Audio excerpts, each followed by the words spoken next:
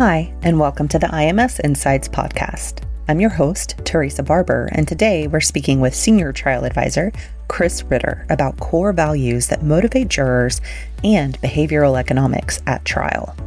Chris Ritter is a highly sought senior trial advisor for the firm's top clients, seeking guidance and perspective on case theme development, persuasion graphics development, witness preparation, and focus group and mock trial research.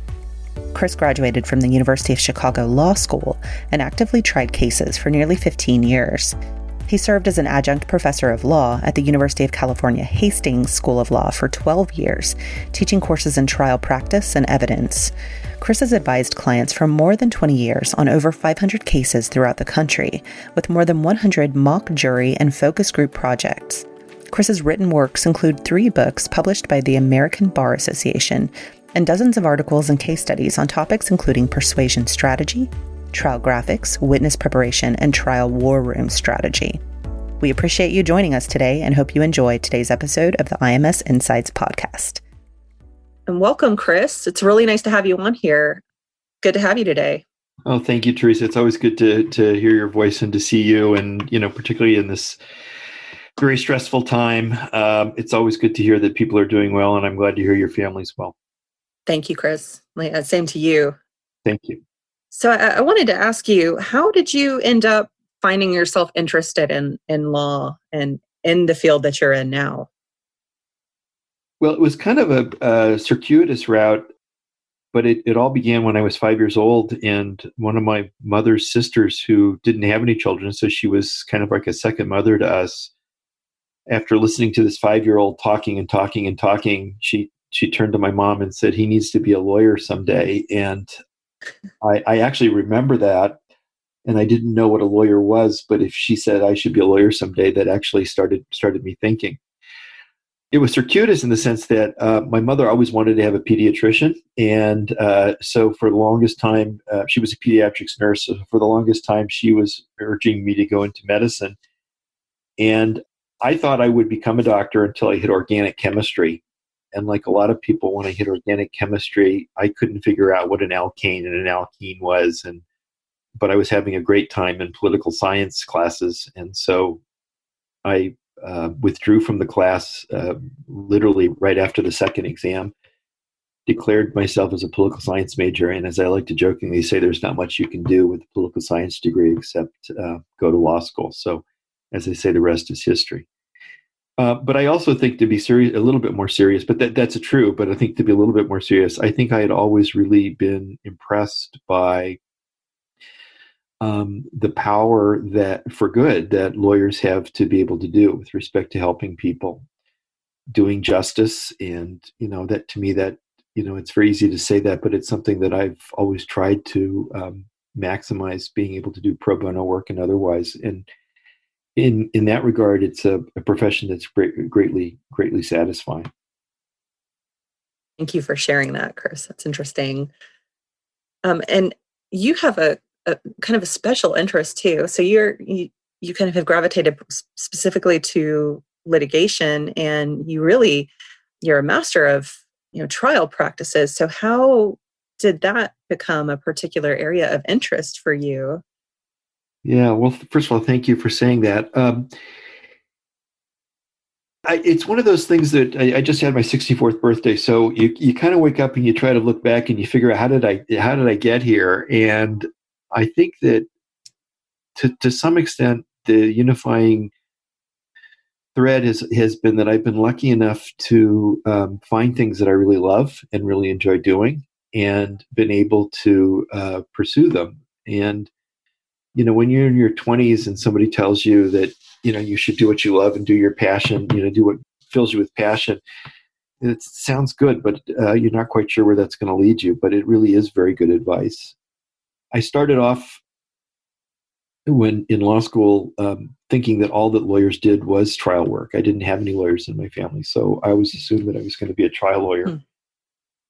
And I started off, when I graduated from law school, I was very lucky to have graduated at a time in the early 80s where lawyers were still not outrageously expensive. And so young lawyers had the opportunity to be mentored by senior folks, which is unfortunately a dying opportunity these days. But I had an opportunity to work with some very good trial lawyers who really instilled in me a passion for the jury system and the adversarial system, and really had an opportunity early on to get involved in trials, which I think made all the difference in the world. And then I had an opportunity to teach at Hastings Law School, and I realized how much I really did, in fact, enjoy the process. And from then on, it kind of became an issue to try to get into court and do as much possibly related to trial work as possible. And this is a long answer, but I was in the middle of getting ready for a trial, which were becoming increasingly rare. And I met this guy named Andy Spingler, who had started a group called The Focal Point, and he was having such a good time working on what was so much fun about a trial, getting it ready for trial, for taking boxes and boxes of documents and putting them into some order and then figuring out a way to teach that. He was enjoying that opportunity and came to the conclusion that was for me. And I was lucky enough to find an opportunity to work with Andy, and that really gave me the opportunity to really pursue what I love doing, which is finding ways to make the system work through helping educate and teach the decision maker. So, Chris, I'm dying to ask you, because one of the first times I ever met you blew my mind, as I was sharing with you a little bit ago, and you talked about how very specific values persuade various types of jurors to approach information differently. Can you talk a little bit about your approach to the juror mindset? Yeah. Again, thank you. I firmly believe in the jury system. I don't think that it gets it right 100% of the time, but I don't think any jury system, any decision system gets it right 100% of the time. But I honestly do believe that it does. And I think it gets there not by anything that trial lawyers are expressly taught in law school. I mean, you really have to know the law and you have to understand what are required. But the reason the jury system works is there are 12 people who have a collective wisdom that gets applied to a set of facts. And the set of facts are, if you think about it, are things which they're hearing for the first time and they know very, very little about. So there's a logical question, which is, how do 12 people who know absolutely nothing about often very detailed, very specific areas come up with the right decision? And I've just observed over the years that I think 12 people in the common sense and the kind of the general collective wisdom that they have is a very powerful way of determining what happened. But the other reason that it happens is that people are able to relate to each other in ways that cross culture, and people are tied together by virtue of the fact that we're just human. We're human. So specifically to what you were talking about, and that could be through shared experiences and stories and values and various other things. But specifically, I've observed that there are about 8 core values that really that really drive people to come to their conclusions. And this is kind of like this is always kind of fun, because I started off with 5 and then I went to 7 and now I'm up to 8. So it continues to expand. The eighth one is empathy, and it's kind of like Pluto. We haven't quite decided whether it's a planet or not. We haven't quite decided whether it's a core value or not, but I think it is. So I now say 8. But these are the values that motivate people to act, and nobody has, rarely does anyone have a single one of them. We tend to have kind of a combination. And I think by appealing to the core values, one can persuade and educate. So those core values, just real quickly, and I can talk to any detail you want about them, are compassion, which, as you can imagine, is something that people feel towards, primarily towards defendants that have been injured in some way. And I make it very clear, not all of these core values appear in every single case. So if you're doing a very dry UCC1 filing case, you're not likely to have a lot of compassion involved. But if you're dealing with somebody who's been widowed or orphaned or has been really badly hurt in some way, compassion will come into play. The eighth core value, and the reason I'm jumping to it is because it's related to the first one, is empathy. And I've debated long and hard whether empathy is its own standalone or whether it's connected with compassion as well. And I've come to the conclusion I think it's separate. So it's the most recent one, but empathy is the experience that you have of saying, I would have done the same thing. And it often applies, for example, when you have somebody who's in a situation that takes an action. Like, for example, we had a case recently where someone had worked for a family business. Everything was going well. Just before they were about to retire, the business was bought. They lost their pension. It was so in that way you felt compassion. But they then went and started working for a competitor. And the big company that had bought the original family company sued them. And one of the things that I found jurors saying to themselves when I talked to them was, I would have done the same thing. In other words, I, as the defendant, would have, I'm in my late 50s and I lose my pension and I all of a sudden am being forced to work for a company I don't want to work for, I too would have gone and looked for something else. So that's the second or eighth core value, depending on how you rate it. Other core values include what I call checklisters, and that's more of a description of the person than it is the value. But when I describe the person, you'll understand the value, which is the person who wants to know, doesn't care about warm and fuzzy, doesn't care about compassion. And I don't mean that in a negative way, but really wants to know what the law is, what the rules are, and they'll check the boxes based on the evidence. And then wherever that comes out is who they're going to back. And they'll put aside compassion, they'll put aside empathy, they'll put aside other values because the orderliness of following the rules is important to them, and it is an important value.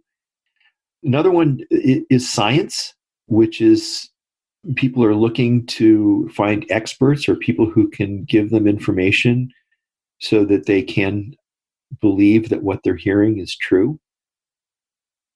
And again, I think that's one of those things that science carries a very important role in our society. Look at all the debates we're currently having involved with science, so that science in some ways needs to and is often a very strong core value in what motivates people. And some people are much more motivated by others, but I think it's very hard for people not to feel some influence by what they get from.